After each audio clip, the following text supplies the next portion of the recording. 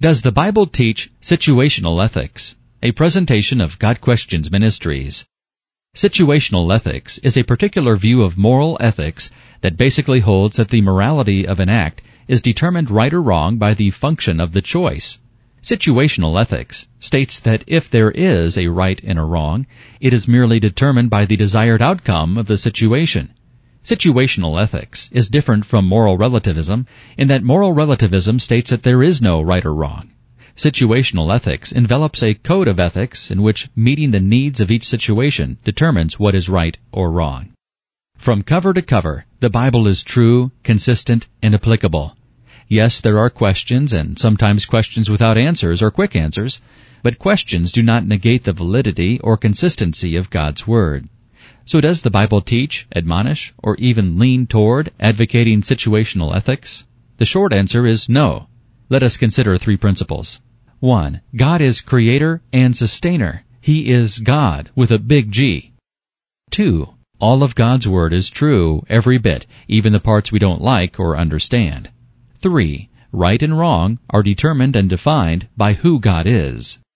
1. God is creator and sustainer. Situational ethics states that ethics are determined by surroundings or circumstance. God's Word references ethics to be determined by God's sovereignty, as He is creator and sustainer. And that is not a matter of semantics, but of fact.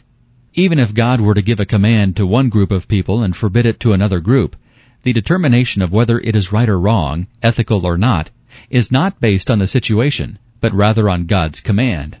God not only has the authority, but the sovereignty to govern the morality of right and wrong. Romans 3 verse 4 says, "Let God be true, and every man a liar." 2. All of God's Word is true.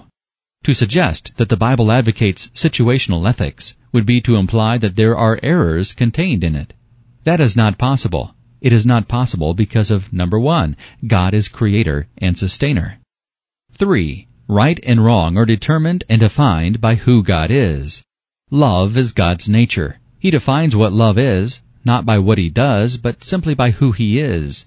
The Bible says God is love, 1 John 4 verse 16.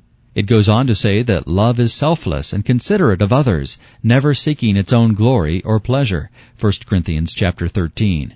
Therefore, by definition of who God is, love, a non-selfish love, the Bible, being given by God and being all true, cannot contain a plan for ethics that would in itself defy the nature of God. Situational ethics finds right and wrong to please the majority or a single person out of selfishness. Love is the opposite. Love seeks to encourage and build up others. 2 foundational problems with situational ethics are the reality of an absolute truth and the concept of real love.